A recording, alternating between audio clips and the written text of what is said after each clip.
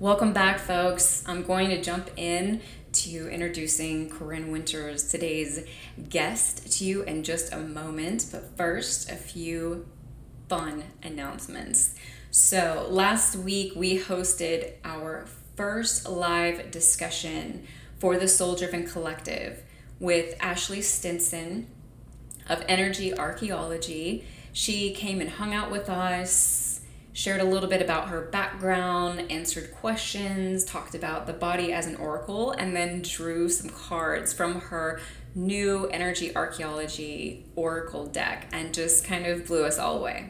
It was a really fun evening, and I'm so excited to start hosting more of these events. So if you are interested in spirituality in any capacity and want to learn more about different types of spirituality or different places on the path, whatever the case may be, make sure you check out the Soul Driven Collective. There's a link in the bio.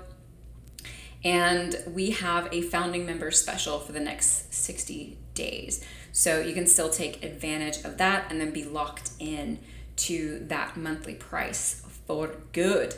But I did want to announce May's events. So our next guest is Judith Corvin Blackburn, and she will be with us on May 19th, 8 p.m. And she's going to be talking about activating your 5D frequency. So she'll be walking us through an activation, doing a meditation, just kind of talking about the difference between living in 3D and 5D, among a number of other things. And of course, these events are open discussion. So it's come, participate, ask questions. If you want it just to be kind of a teaching experience, that's cool. If you actually want to get engaged, that's awesome as well. The second event is May 26th, 8 p.m. Eastern Standard Time as well. And that is the live Akashic Record monthly lesson with me. And so this will be for June. June. What? Yep, June. So you'll come and join me live. I'll be doing the reading, and then we'll talk about integration. We'll pull some cards. We'll hang out and be nerdy about whatever regarding spirituality. There are so many different ways in which we can go with it. And so come hang out. It's just a fun sort of gathering time, and also bringing the Akashic lessons, the monthly lessons, to life. So finally, on that end, there will be an extra episode this month, and I'd love to get your opinion. I'm either thinking about covering a hot topic right now and probably upsetting some folks with my opinions, and or sharing a live Akashic Record reading with someone else so that you have the opportunity to kind of see what it's like to have an Akashic Record reading, or what happens, what the flow is, those sorts of things. So hit me up on social media, send me an email, whatever way resonates with you best, and let me know. All right, so Corinne Winters. I am really pumped for this discussion. The way that Corinne looks at human design, which is something that I have been studying since 2019, is very unique.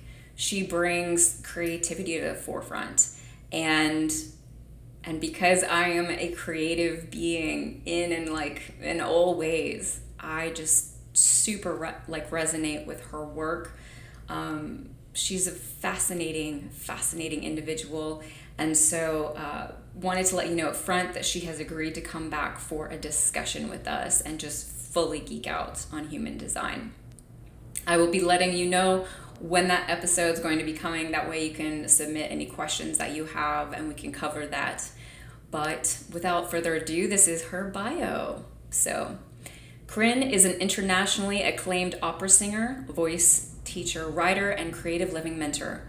For the past decade, she has sung leading roles in prestigious venues such as the Kennedy Center, the Filene Center at Wolf Trap, the Royal Opera House, Covent Garden, and numerous others around the world. Corinne has been featured in the New York Times, Washington Post, and The Guardian, as well as appearing on the cover of the UK's Opera magazine.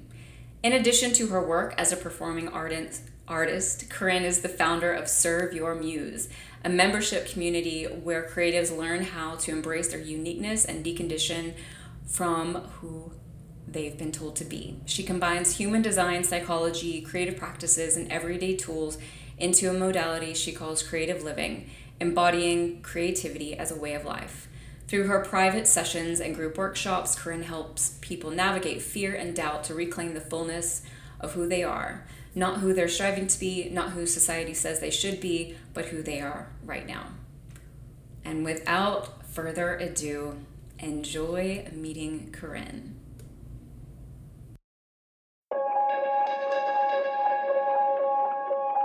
Welcome to the Soul Driven Podcast. I believe that when we invest in ourselves, the world benefits. If you are searching for meaning and purpose, if you are unsure about how to combine the spiritual with the everyday, if you are ready to uncover who you truly are, then you've come to the right place. The Soul Driven Podcast is dedicated to exploring the intersection of living a soulful and spiritual life in a driven and ambitious world. Join me for practical guidance, truthful discussions, and interviews with people who are successfully living a soul-driven life. My name is Anna Hendricks, spiritual guide, marketer, and your host. Thank you for being here.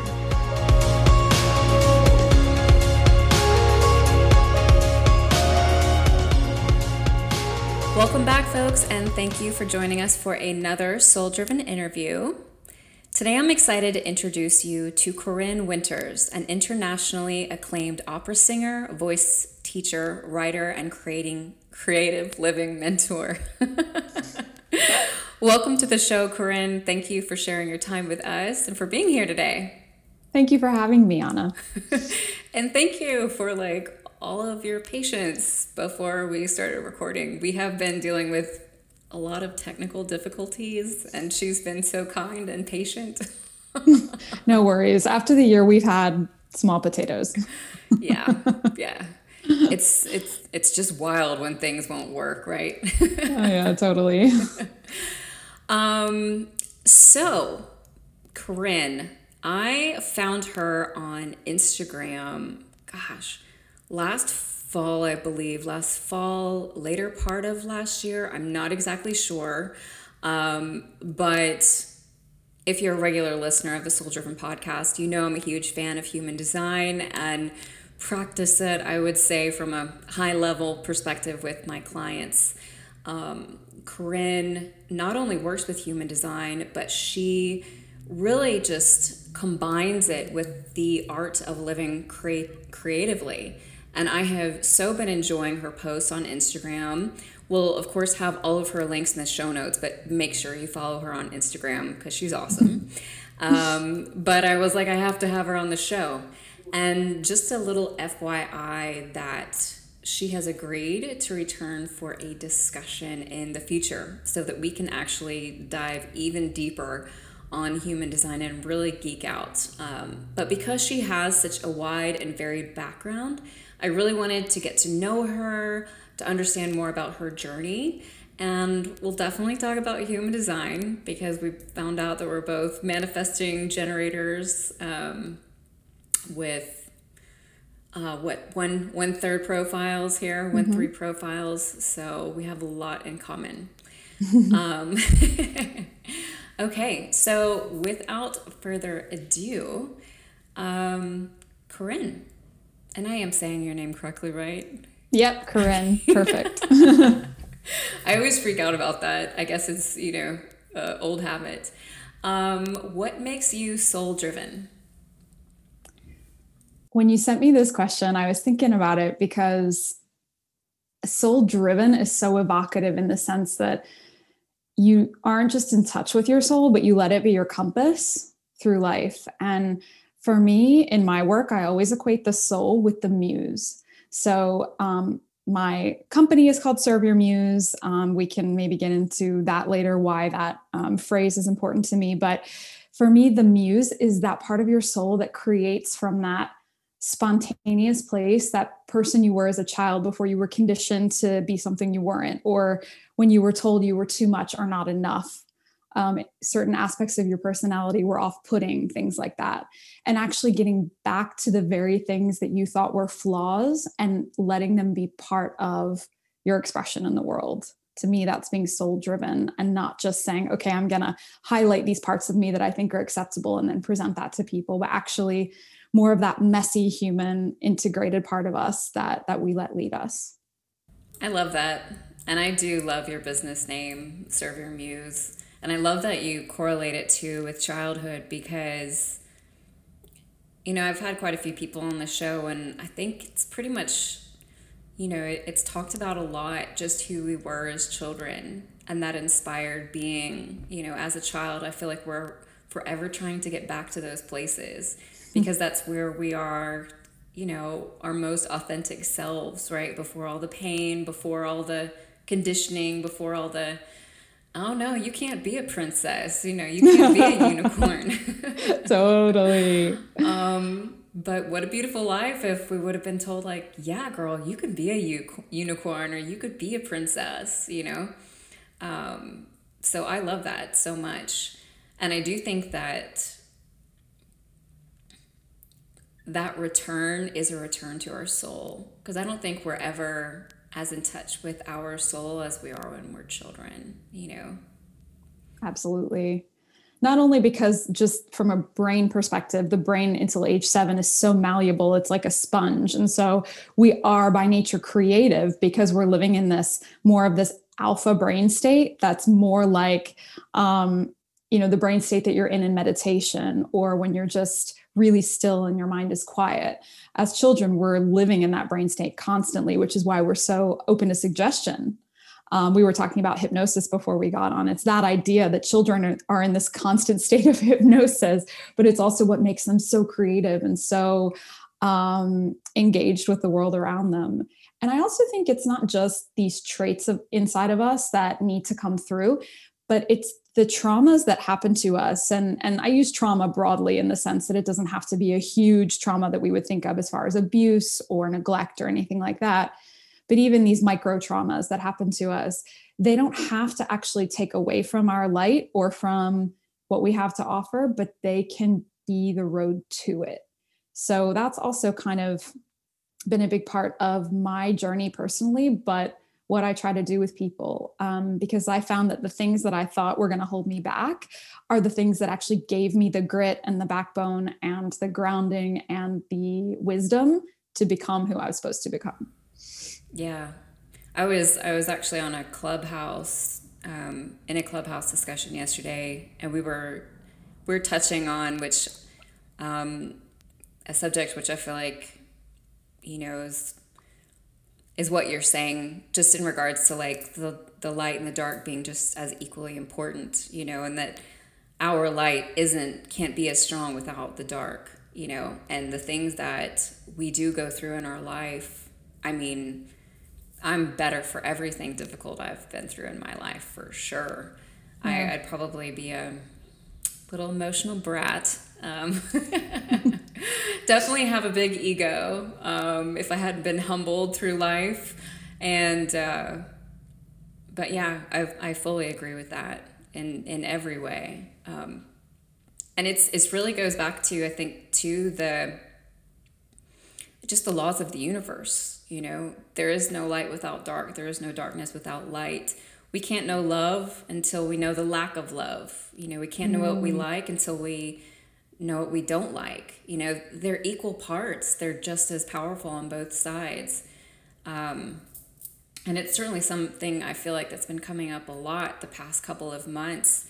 Just this understanding that every time I'm going to make a move forward and or do something creative in my life, that there is this other force, you know, that comes in to push back on it as well. And I know creativity is like, it's your jam. So do you know what I'm talking about? Oh yeah, absolutely. So it's my personality sun gate, which we'll get into when we talk more about human design. In Gene Keys, which I like to use some of that terminology, it's called life's work. For me, is about pattern recognition and being able to see how things will play out based on certain patterns that you see. And so for me, everything in my life is a microcosm of saying the same thing. So for example, like in singing technique, when I'm teaching my students, one of the things I say to them is that, you know, you need to kind of narrow the way that you're singing so that you can then open up when you sing a high note. It's almost like crouching on a diving board. And then, you know, the diver always crouches before they then jump in. It's the exact same in life, in the sense that there's always that contraction before an expansion. There's always that moment of, I actually had a workshop on imposter syndrome that I did on Sunday. It was beautiful, beautiful group of people that I led. But I was telling them that there's this gap sometimes between when we're up leveling, between where we are and how other people view us, and kind of bridging that gap. And that's that gnarly kind of constriction before the expansion. And I think we can see that in so many different areas of our lives, but that constriction doesn't have to be so heavy. We can almost like have a bit of humor around it and be like, this is just the journey before we have the expansion, and that's okay.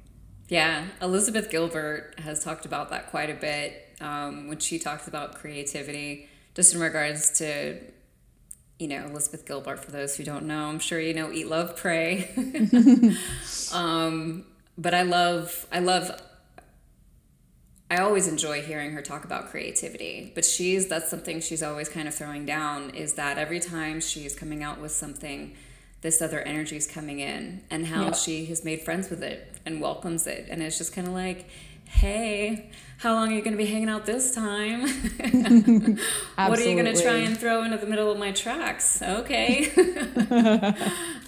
Makes a joke of it, a game of it. So it's not like, you know, this big heaviness that's a negative thing that throws her all off whack, you know, that gets her emotionally taken out, you know, to the place where she has to recover. She's just like welcomes it in and says, you do your thing, and I'm going to watch you and laugh at you, and then we're going to move forward.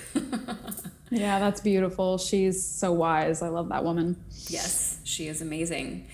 So just to lay a little bit of groundwork, I typically love to jump right into people's backgrounds, but I thought that first we would just start and clarify what human design is for folks, because I'm sure it's going to be popping in and out through this conversation, so that they have a little bit of base ground. So could you share with us what human design is? Sure. I actually work with a lot of people who aren't really in the spiritual or self-development space. So I have kind of several definitions, one that's a little more in that world and one that's a little more in like layman's world, someone who just wants to be in touch more with who they are. So I'm going to start with the more basic one, which is basically that human design is a practical system for knowing ourselves. So when I say practical, it's that it's not just a typology. So there are a lot of great typologies out there, like the Myers-Briggs and Enneagram, and even like some other personality typing things, astrology, which obviously goes much deeper than typology, but we sort of have, okay, this is my sun sign, this is my moon sign. And while there can be certain directives in those typologies, they're not as rooted in action-based directives. So in human design, it's not only understanding how your mental, emotional, psychological, and physical landscape are designed to operate uniquely, but it's how you can actually craft your life, craft your decision-making around this way that you're hardwired. So the thing that attracted me to human design is that it's such a holistic system, because it actually takes into account every aspect of the human. So its prime, I would say, focus is the energetic plane, mainly because things are more obvious to us on the sort of tangible plane, but energetically, and energetic doesn't have to be woo-woo. It can also mean like just the nonverbal presence you give off around people. So that's what I try to explain to my clients that are a little more skeptical, which I totally respect, because I have a lot of logic in my design, and I am not just a sort of like love and light in the clouds kind of person. I'm very grounded and respect both sides, because again, the dark and the light, like the rooted and grounded earthly skeptical side, and then the sort of more ethereal side. And I think human design touches on both of those. So as far as the action-based piece, we learn the imprint basically that we give off when we walk into a space. It's how we either draw things to us or project things out from us. It's the relationship we have between other people and how to make that more harmonious. And in general, how to live more in flow so that we're moving forward in a sort of with more ease in life rather than hitting resistance and roadblocks. Awesome. Yeah. And I think too, like with the energetic component, it feels very scientific to me. Yeah. Just the movement of energy in our body. That's usually kind of how I describe it. Because I feel like that, at least for me at this point in time with where I'm at in my studies of human design, what brought me back, because I learned about human design in 2019 and dove in pretty hard, as I do. And, but then of course, like saw the depth of it and backed off. But the rest of that year, I ended up diving into energy very intensely and doing like a lot of energy work and learning how to do work with crystals. And then at the beginning of 2020, then I started, reading in the Akashic Records and doing other energy work, and just really came into the fullness of understanding energy. And that's what like totally drew me back to human design. And just, because everything is energy, and having a system that helps us to explain how it actually works uniquely in each of our bodies is like, it's so powerful,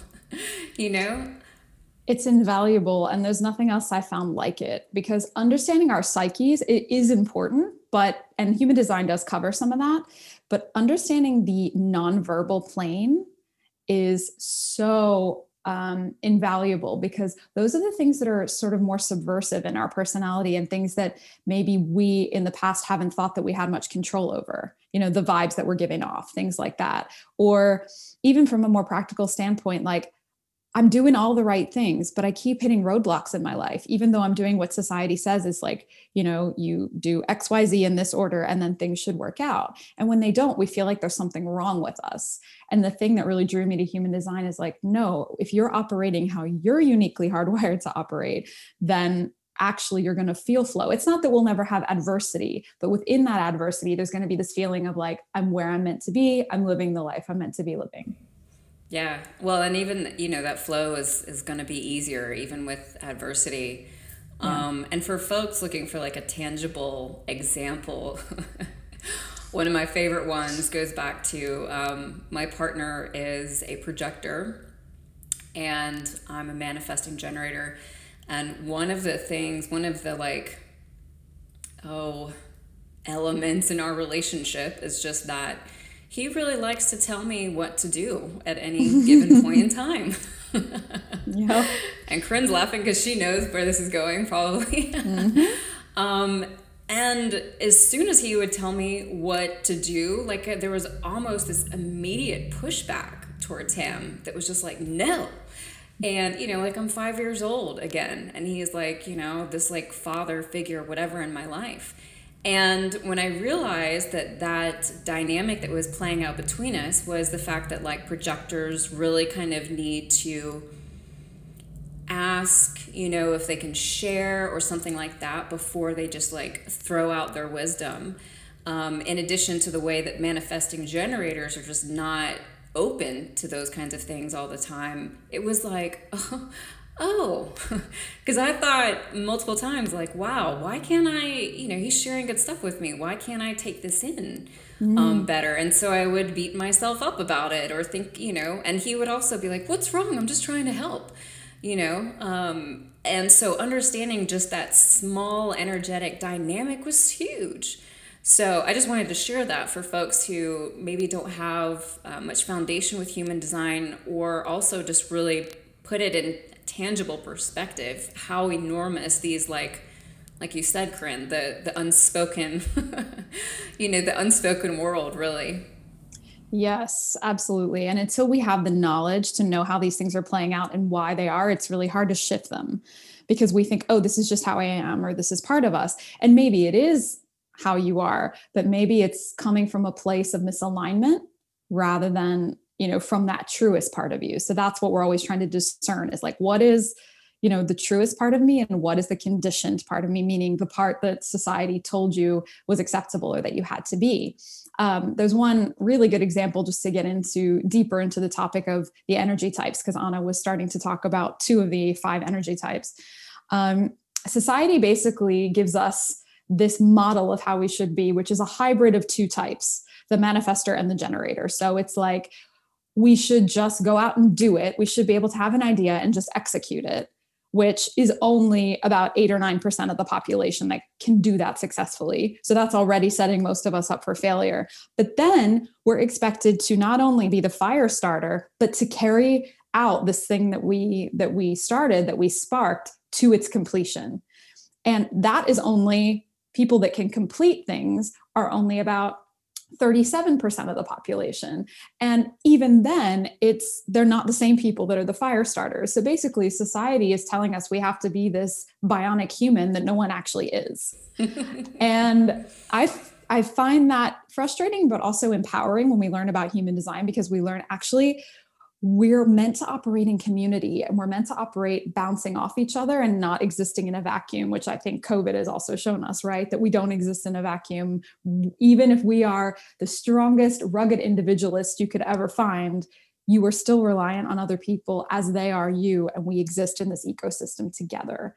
And I think that's so good to know, because the fire starters and the builders can work together and create this masterpiece that they couldn't do on their own. Yeah.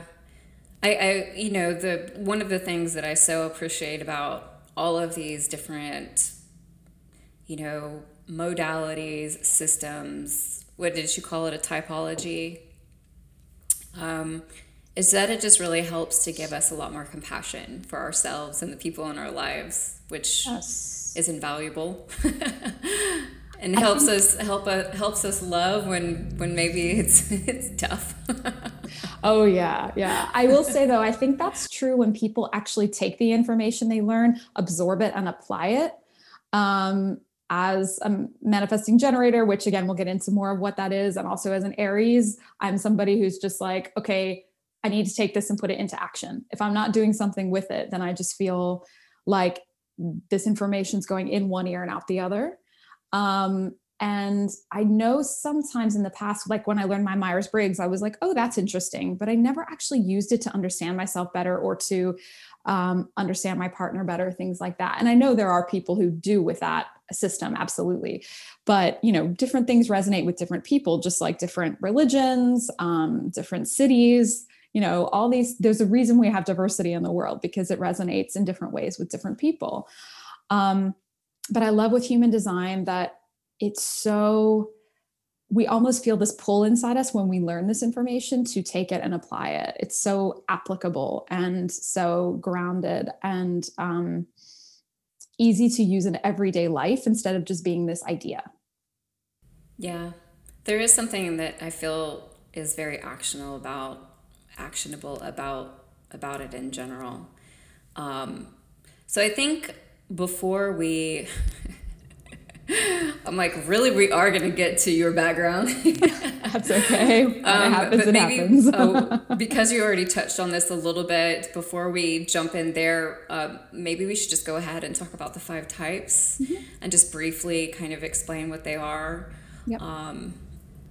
So as Anna mentioned, human design has many layers to it. So the energy types, though, is the most basic because it gives you what I call your flow strategy. So in traditional human design, it's just called strategy, but it really means like the way that you operate in the world is kind of, if you're operating with this flow strategy, you're going to live more in flow than you will in resistance. So the way that your energy is designed to operate determines how you get into flow. So that's why it's kind of the first piece. The next piece would be the decision-making authority, which we may or may not cover. But I always love that human design actually helps you to be able to do such practical things like make decisions in a way that's unique and, not have to hit roadblocks all the time. So, so that's kind of the basis of it.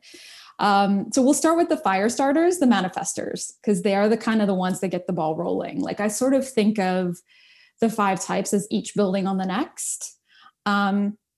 So I would say the manifestor is like the one who lights the spark, who's the ideas and visions person, the one who can just create from a divine inspiration within them. So it's this idea that like someone who's a manifester would get an urge inside of them. And then based on that urge, as long as their mind and their conditioning doesn't get involved, they could then go make that thing happen in the world without needing any external stimuli or interaction. They are the only type that are equipped to do this in that specific way. And as I think I mentioned before, they're only 8 to 9% of the population. So it's a very small group of people.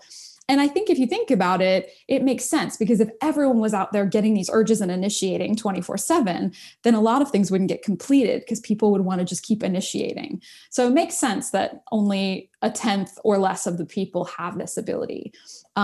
Traditionally, these were the kings of society, the dictators, people like that. But we are kind of moving out of that era. And actually, the manifestors now aren't so much the leaders and dictators. They're becoming more of the innovators and more of the sort of figureheads behind, innovation, and the creators, the start of the creation. Some famous manifestors were Maya Angelou. If you think about the way that she spoke and her words landed, the way that she started movements. Gloria Steinem, the feminist, is another one. On a sort of morbid note, but just to give you an idea, Hitler was also a manifester. So someone who just has that charisma and ability to rally people. After manifestors, we have generators. So generators are the ones who, I would say, like, American society is probably the most tailored to generators day to day. So if manifestors are meant to get things going, but then once they're going, they're meant to initiate something new again, generators take that and they actually build on it. So generators have this sustained energy to complete something through to the end, but they don't actually have the ability to start something from just an idea. So with generators, the way that they would sort of get in flow is by what human design language says is responding to life. So it sounds a little confusing for people who don't really understand what that means, but all it means is that whatever life throws at you, you're staying present enough to be able to respond to what feels good and what doesn't feel good. So because generators have this motor that's meant to sustain energy, it really needs to be involved in, it doesn't have to be all, but most activities that feel good. So for example, if a generator wakes up one day, it wouldn't just be, oh, I have an idea, I want to do this, and then do it. They'd probably hit roadblocks. But if a generator went on a walk and saw a sign for something and was like, oh, that sounds cool, and followed it up, then it would most likely lead to something interesting. So that response can be from something you see on Instagram, on a sign. It can be something someone said. It can be a response to something you read in a book, anything external. So it just needs to be not coming from your mind, but actually just something life throws at you. Because while the manifestors have this aura that projects out and initiates out, generators have a magnetic aura that draws things to it. So it's that generators have that classic synchronistic type aura where when they're letting life come to them, magic happens. But when they're trying to push out, that's when they hit the roadblocks. So then there's the manifesting generators, who are kind of a hybrid of the two. And there are different flavors of manifesting generators, but they're a weird one because mechanically they operate most like a generator. So they do have the ability to sustain energy over time, and they are meant to respond to life. But often that response time is really quick, because when they respond, they can initiate immediately without having to have a step-by-step kind of slow and steady process the way that the generators do. So I always tell people, fundamentally, manifesting generators are a generator type, but they're able to manifest almost instantly, just not instantly. So something is thrown at a manifesting generator that seems interesting, and it's probably not even a second before they're moving into action. Whereas with the generators, there's a little bit more of a lag time between, am I interested in this or am I not, to feel into that. Manifesting generators are the quickest of types. So they kind of launch into things once they get that enthusiasm that comes from within. Another difference is that generators have this process where they move slow and steady and hit a plateau. And then they hit a plateau, kind of stay there for a while to hone their process, and then they move through the plateau. Manifesting generators aren't really meant to plateau because they move so fast and so efficiently that then when something kind of loses steam, they're meant to put it away, either indefinitely or for a while. So depending on, you have to use, one has to use his or her own discernment to know whether, okay, am I meant to give this up, or do I just need to pivot and do something else for a while? And that's kind of the energy of the manifesting generator, since it has both types. It's like, I'm doing something, okay, I don't feel like doing this anymore, I'm going to pivot. So it's quite playful. And again, society conditions us out of that because we're meant to stick with something or really see things through to the end, which isn't really healthy for the manifesting generator. Then we have the projectors. As Anna mentioned, her partner's a projector. I didn't mention as well that generators are about 37% of the population and manifesting generators are about 33%. And then projectors are about 20. So projectors are interesting because they're kind of rising up as the new world leaders. So instead of being the people that were sort of forgotten about and left behind, which I think is how they were sort of thought of in the past, projectors are stepping up because they have this incredible bird's eye lens of seeing the world. So what they do doesn't so much matter. Whereas with the other three types, their action kind of defines who they are in a lot of ways. Whereas with the projector, it's their perspective that is the most interesting. So projectors don't have the energy, just like manifestors, to sustain over time. And they also aren't able to initiate. But when their perspective is invited in or recognized by someone else, they're able to guide the processes of other people and really bring this like unique kind of visionary, interesting lens to how systems can be improved and refined. So as I've heard other people say in the past, projectors aren't meant to do all the doing. They're meant to guide the process of the other three types and really help them hone their process and make systems more efficient. So an example of a projector would be Queen Elizabeth in England. So if you think about that, there's probably a reason she's still living in her 90s because she never did all the doing. She guided other people. Barack Obama is a projector, another great example. Is an amazing guide and intellectual, but he had Congress and Senate doing a lot of stuff, right? He wasn't doing all the doing. I didn't mention the other types, but a generator that just popped into my head is Lin-Manuel Miranda, who wrote Hamilton. If you guys are into musicals, I just find him so sparkly because generators tend to be really sparkly. Meryl Streep is also a generator. Oprah's a generator. So they've got this kind of warm, sparkly energy. Lady Gaga. Gaga, perfect, exactly. Manifesting generator example would be Angelina Jolie. So if you think about it, like Angelina Jolie is an actress, mother, was a wife, humanitarian. She's doing all the different things. So as I mentioned about MGs, we have to kind of pivot when something isn't, the energy isn't there into something else, and then maybe pivot back. So having these different pots can be really energizing and nourishing. Same with Jessica Alba, who's also one. So she's actress, mother, and then has a makeup company and clean products company on the side. So good examples of MGs. And then the last type is a reflector. So reflectors are only 1% of the population. And they're really the, obviously reflector is a really evocative term, but I call them the illuminators. So they are incredibly empathic and really soak up and gauge the energy that's around them more than any other type. So if the manifestors are getting things going, the generators and manifesting generators are building, creating, doing these types of things. The projectors are guiding the process. The reflectors are reflecting back how it's all going. Because they're so empathic, they're able to see into things in a way the other types aren't, and to really say, this is what I'm noticing in the state of the business, the world, whatever the case is, this relationship or how you're doing. They're really able to reflect back the truth of what's happening and not necessarily the way that the person outside of them is perceiving it. So reflectors are also meant to be really fluid. They're not very fixed people. They're meant to be in this interesting flow of life that allows them to sample all the thing life has to offer, but not cling to any one thing, which again, they can be very easily conditioned out of.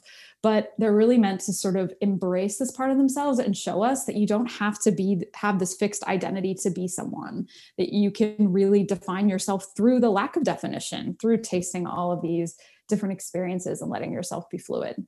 So big sort of explanation, but important to understand the nuances of how these types operate. And Jennifer Bullock is a reflector, right? Sandra Bullock. Sandra Bullock. Yes. Oh, yes. Sandra Bullock. Trying to think if there's any other one that would be quite common. I know the Russian writer Dostoevsky, if any of you guys are into literature, he was one, but there aren't many because it's only 1%. So yeah, I've never met one. I'm like surrounded by projectors and manifestors and MGs. But I haven't. Have you worked with a reflector? Yes, I had one in my perfectionism workshop. So I do these workshops sort of bi-monthly or 4 times a year, something like that, on different topics related to creative expression and fears. And then we approach it from a psychology, human design, and like sort of everyday tools kind of lens. And I was so amazed because I had every type, including a reflector, and several different decision-making authorities for each type. And I was just like, wow, this is the most diverse group of people I've ever seen. So clearly perfectionism affects everyone. That's so cool. That's really cool. Yeah. I am looking forward to the day when I get to meet a reflector. I'm just really curious about the energy and yeah, looking forward to that. I think that would be super cool. It's a beautiful energy. They're just such magical humans and have such an interesting lens to bring to the rest of us. Yeah. Yeah, I'm looking forward to it. So you touched a little bit on yourself and who you are, and I think it's hilarious because, I mean, I feel like you and I could just continue talking about all of these things, but I want to make sure that we talk about your story because you have such a unique background, of course, Miss Manifesting Generator. All the things. All the things. I just kind of like introduce myself as that these days. I'm like, I'm a manifesting generator, okay? Like exactly. It might seem like I'm all over the place, but I'm not. Yep. So, you know, opera singer, teacher, like all of these different things. What, I guess maybe like a good place to start is just kind of like, can you share some of your background with us and kind of, you know, tell us how you came upon this path for yourself? Yeah. I grew up in an interesting, wild, but volatile family. Parents who loved me fiercely, but divorced when I was very young because of their own issues and problems. Very fiery, creative, and hard-headed people. But it's really interesting because I, you know, was born in the early to mid 80s. When my parents divorced when I was 2 or 3, I was one of the first people I knew who had divorced parents because it just wasn't as common back then. And I always saw that as there was something broken about me. There was something wrong with me, especially the living situation we had because my parents had equally split custody. So I spent 3.5 days at one house and 3.5 days at another house. And I felt really kind of split in half in that way. But I loved my parents and wanted to spend time with them. There were some other issues with the personalities in my family that I found challenging, which now that I know they're human designs makes a lot of sense. But the thing that really bothered me about this transient lifestyle actually has been the thing that's been the most helpful in the kind of life I lead, which is in non-COVID times, traveling, transient, unstable in the traditional sense of the word, and was really preparing me for this life. It was my first sense of like, oh, wow, the universe really has a method to its madness.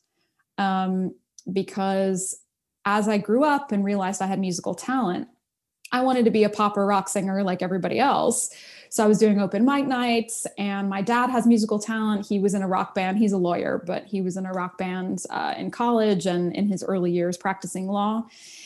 But I took a voice lesson because I was like, well, maybe I want to take a few college courses when I go to college in music. And I took a voice lesson. The teacher was sort of bowled over and she's like, you have an operatic voice. Like, you need to pursue this. And I'm like, what? Like, I don't know anything about opera. I'm an American kid from the suburbs, didn't grow up with culture or anything like that. And she's like, no, you need to try this. So I thought, okay, we'll see. But as I learned more about it and as I embraced it, I realized that not only was the actual job something I was really interested in, but that I was uniquely hardwired for the job. So it kind of combines like languages, fashion, theater, musical study, and having a musician's background. Obviously, having a good voice, a powerful voice, moving well on stage, being able to travel most of the year, being independent, being resilient, and being able to take criticism. There were so many things that I realized, wow, I actually have all of this within me. And it's this one job that always keeps me guessing and never keeps me bored. And I think it's the MG thing, whereas like, even though it's only one profession, there's so many different aspects of it that I was never really just sitting there twiddling my thumbs. So I just kept going. And the way I describe it is like, every time I thought about quitting, or every time I was getting, a lot of failures, which everybody in creative work does, it's just a thing. Failure is a normal part of the process. It doesn't mean that you are a failure. It's just part of the deal. Every time I was going to quit, just when I needed it to, a door opened. So it's not that I didn't have the adversity or didn't have loads of failures, more failures than successes, but when I needed it to, a door opened and I was able to move through to the next level or the next experience. And it showed me that, like, yes, this is what I'm supposed to be doing. There was an element of flow, even amidst all the hard work that I had to put in. And so I was an opera singer for a decade, still am. I'm going back to work in a couple of weeks, which is so exciting because I've been off for the last 15 months. But in the pandemic, let's say holding period, gestation period, I started thinking about what other parts of my creative expression wanted to come through me, because I've been a writer my whole life. And despite singing for thousands of people on major world stages, I never put my writing out there. I love teaching, I love mentoring, but sort of shied away from it because I thought people in the business would think I was, moving away from the performing and into the teaching. So I didn't want to send the wrong message. And when your whole livelihood that you've been working at for decades is taken away, you start to go, well, I don't really care what other people think anymore. I'm going to do whatever that expression, that muse soul expression is calling me to do. And I have all the time in the world right now, so I'm just going to do it. So I started taking more voice students in the past year, and I started blogging on Serve Your Muse. So it just became a platform I called it writing about creativity, beauty, and the grittiness of being human. So it was just about anything that I really wanted to express that week. And I started a newsletter doing that. And it was really great because I was still practicing, even though I wasn't performing, but I was also teaching and then had started the blog. And then I'd also been a practitioner of human design for a couple of years, not a teacher, but using it for myself, and found it really helpful. So I thought, whoa, this would be a perfect companion to the mentorship and the creativity piece, because it's really teaching people to live as they are. And that's the essence of creativity, is really you being your truest expression, because to be creative, you have to be original. Creativity and talent are two different things. So to be creative isn't about how much talent you have. It's about being an original human, living from this spontaneous, what we were talking about at the beginning of the call, this sort of alive moment to moment part of you that isn't prepackaged and rigid and trying to fit the mold. So in having that epiphany, I thought, I could blend these modalities in a really cool way to maybe start another business. So I got my human design certification. I did a lot of study on my own, and then basically blended these. And my husband's very crafty on the computer and helped build me a website during the break. So on 11/11/2020, I launched Serve Your Muse. And I've been so honored to guide people in workshops, private sessions, just connect with interesting people I would have never met on Instagram, and just also channel this other part of me, and to be able to really combine the things that are important to me, which is having this sense of wonder and inspiration and synchronicity in life, but really grounding it in everyday tools, because we are human beings at the end of the day. We're not living in other realms. And I totally believe that there's much more to the world than meets the eye, but we're here to have a human experience. And I feel like that's one of my gifts, is being able to ground everything in a real, sustainable sort of everyday way. And since then, I've just been continuing all the businesses, and they're all thriving and also going on my own terms. Like, I'm not posting endlessly on Instagram like I was in the beginning when I launched Serve Your Muse, because I felt like if I didn't keep up with the Instagram hustle, that my business wasn't going to go anywhere. It was all fear-based. The very thing I was trying to help people move out of and move through, I was buying into. And I thought, if I'm going to teach this, I can't also be playing the game. So when I really feel like posting, sometimes I go a week and post every day, and then I'll go 3 weeks and not post anything. And I just have to trust that that compass that we talked about, that soul-driven motivation, is guiding me. And that's what I'm trying to live by today and help other people live by. It's so important to do that, but it's definitely hard as a business owner, because like you've talked about when you're talking about generators, and I mean, just with your own business, and certainly within mine, there's always so much pressure. Everybody has that pressure. Everyone knows, well, you need to hustle, all those mentalities that are really pressurized into our culture, and kind of flow out to everybody. And everyone thinks that we need to go about life in particular ways. One of the things that, like, you talk about on your website is creative self-expression. And I've really enjoyed how it is that you explain and talk about the different human design types, the ways in which we approach just a variety of different things. But I would love for you to kind of share what creative self-expression is for you, like why you think it's so important, some of the ways that you like to do that within your own personal life. Yeah. So, as I alluded to, creativity and talent can go hand in hand, but they don't necessarily. So I know a lot of talented people who aren't very creative, meaning they kind of do things prescriptively by the book. And I know incredibly creative people who don't have one particular talent, but the way they live their lives is creative. And that's what I'm most interested in helping people do. So I do work with a lot of artists, but I don't exclusively want to work with artists, only because I think it's important for anybody to be able to tap into more of this creative self-expression. So I call it creative living, only because it's a riff on a psychological term that was coined by Donald Winnicott, who's a British psychologist. And he used it to actually discuss children, and how when children are living creatively, they feel safe to kind of break away from their parents and embrace their individuality by living in their moment-to-moment impulses. It's like, oh, I'm interested in this. I'm fully in flow with this and engrossed, and I'm going to really express myself through this medium. And then I'm going to go do this thing, instead of living what he calls in compliance, which is complying with the way the world tells us to be. When I learned about that in my psychology studies, that resonated with me so deeply, because I thought, yes, we need this in artistic creative work, but like everyday humans need this. We need to live creatively, to really be fulfilled in our lives, no matter what we're doing. And that can be a stay-at-home mom, that can be an artist, that can be an entrepreneur, it can be anything. So it's more of the consciousness with which we do life rather than the actual thing that we're doing. That's what I try to impart to clients. So the way I get there is working through the blocks to that. So the thing is, that is our natural expression. But the reason we don't live it is because of the conditioning in the blocks. So some of the conditioning I talk about through the human design chart.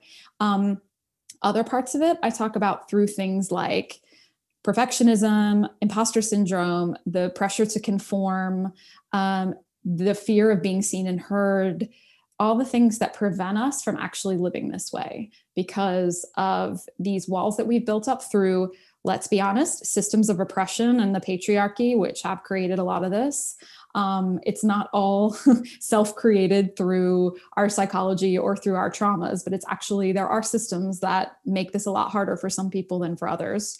But it is the things that have happened to us personally and collectively, and things in our design that make us more inclined to have certain wounds or certain blocks. So I've had a few downloads based on my interpretation of the chart that certain parts of the chart speak to me in a way that are very specific to creativity. So if I see someone with a certain block, I can pretty much tell you exactly where that's going to come from 5 seconds looking at their chart. I just have the mind that works in this way that, like, I see it as this, it comes off the page for me as this expression of them. And when I know a little bit about their story, I can kind of diagnose it as a doctor would, prescriptively looking at the chart, just like a doctor would have at an x-ray, like, oh, okay, I can see where this might be showing up for you. So that's where that expression kind of plays out, is like in this creative living, and then acknowledging and moving through, not eliminating, but moving through the blocks that are holding us back from it. And the creative living that you're talking about, this is the modality that you've created, correct? Like that's kind of what you were describing as your ability to go in and see these aspects of the chart in a very unique way. Is that correct? Yep. It's combining the different practices and modalities that I use in my work. So I use these psychological teachings from Winnicott and other psychologists. I use human design work. I use creative practices. So with my one-on-one clients, I give them writing prompts, creative writing prompts when I send. So I always record all the sessions. And then when I send the recording of the session, I give writing prompts that are prescribed for their design and for the blocks that they're moving through. And I have a very specific way I like my clients to write the prompts so that it actually accesses more of the subconscious mind rather than just being, okay, let me think about what I'm going to write. But there are certain free form styles of writing where you can really get into what's going on below the surface to move through those blocks. And then the everyday tools of, okay, when this real life situation shows up, how do I deal with it? What happens for folks who aren't into writing? So what I try to tell people is I've noticed for emotionally defined people, many of them are more into writing because writing is a really, really good way. And I know we haven't mentioned about definition in the centers, but emotionally defined people are people who have these inbuilt emotional waves that are not dependent on what's going on outside of them, but actually are part of the energetic current that runs within them cyclically and is completely unique to them. So people who operate like this tend to have, when they're in a low emotional wave, have a natural inclination toward creativity, especially with things like journaling, writing, any kind of, it doesn't have to be writing, but any kind of expression that helps move through that low wave. That is definitely the healthiest way to move through it instead of lashing out or turning it in on oneself. But I have noticed that my clients who are emotionally defined tend to have a natural bend toward writing and self-reflection in those low times.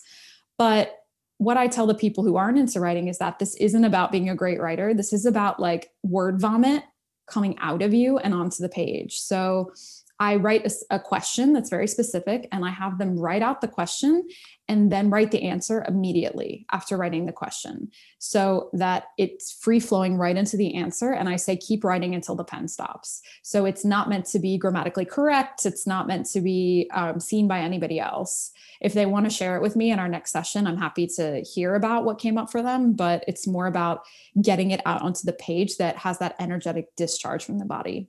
Yeah, I mean, I've had a journal since I was 7, and I don't know how people get through life without writing. Yeah. It's like the best friend that will just take it all. Whether totally. I'm angry or happy or have secrets to share, just really doesn't matter. It's all going and it accepts it.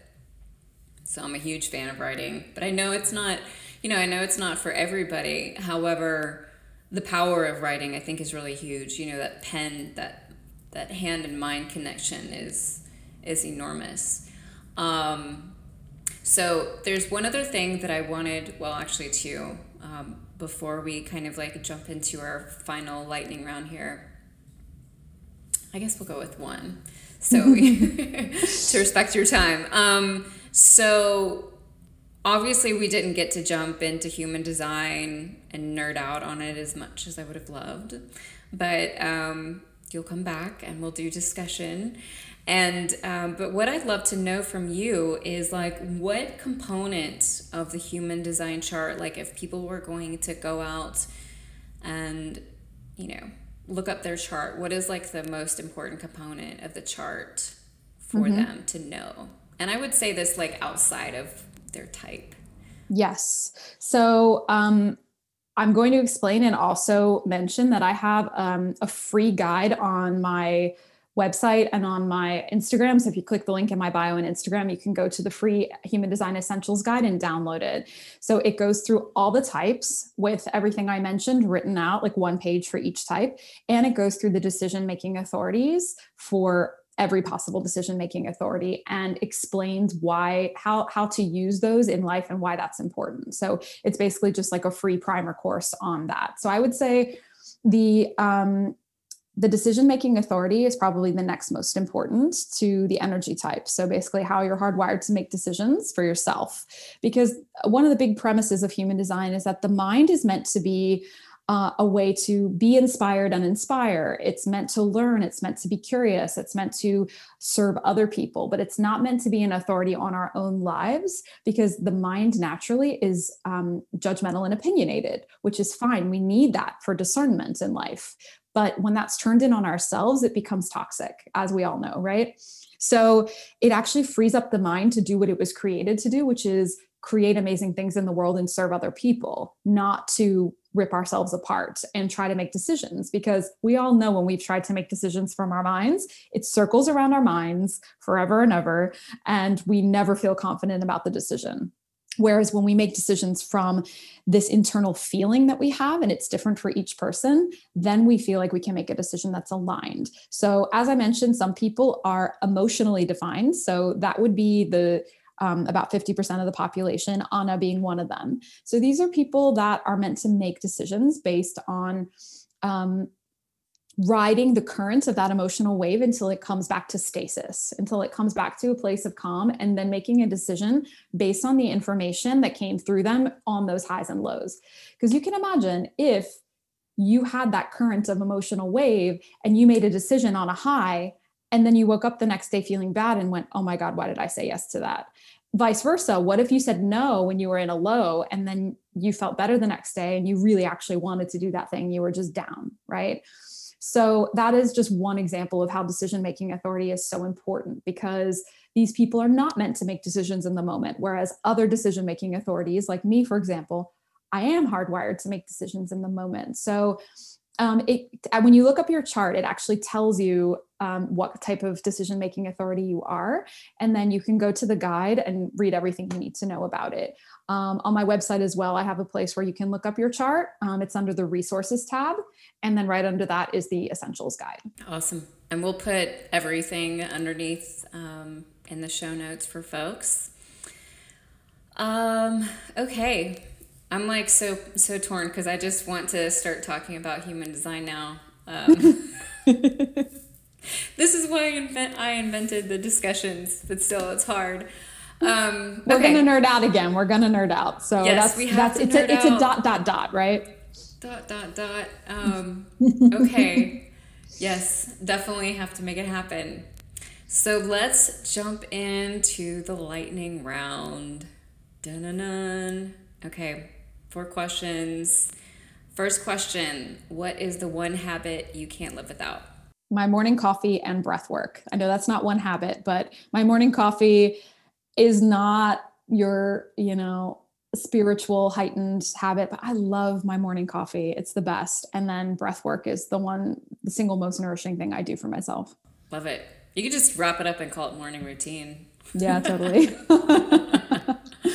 Sanity. I call my morning routine like getting fit for public consumption. Yes, I love that. Everybody needs it. I need it. It's good for everyone. Yes. Okay, number 2. What does spirituality mean for you? Spirituality means surrendering to what you can't control and trusting that whatever's showing up for you is exactly where you're meant to be. That's a quotable. I like it. it feels the most inclusive and truthful to me. And it's what I always come back to when I'm doubting or skeptical. Love it. Love it. Number 3, what is your advice to anyone who's looking to find their purpose? Write by hand about all the things that you think, feel, that you have questions about, that you're curious about. Make lists, write things. Don't make it pretty. Don't do it with punctuation. Do it wildly. Do it when you're in the mood, especially if you're emotionally defined, if you know that about yourself. But regardless, do it when you're in the mood and see what emerges. It's not about being a writer. It's about being able on a physical space to be able to see tangibly what's coming out of you instead of letting it cycle around your head. Yeah, writing's so powerful. Okay, and then last one, it's huge. Okay. Where can people connect with you online? Okay, awesome. That's easy enough. So being the MG that I am, I have a couple of different ones. So for my music and voice teaching, if you're interested to know about that part of myself, it's at CMW Soprano on Instagram, Twitter, and Facebook. I speak really fast, so I'll say again, at CMW Soprano.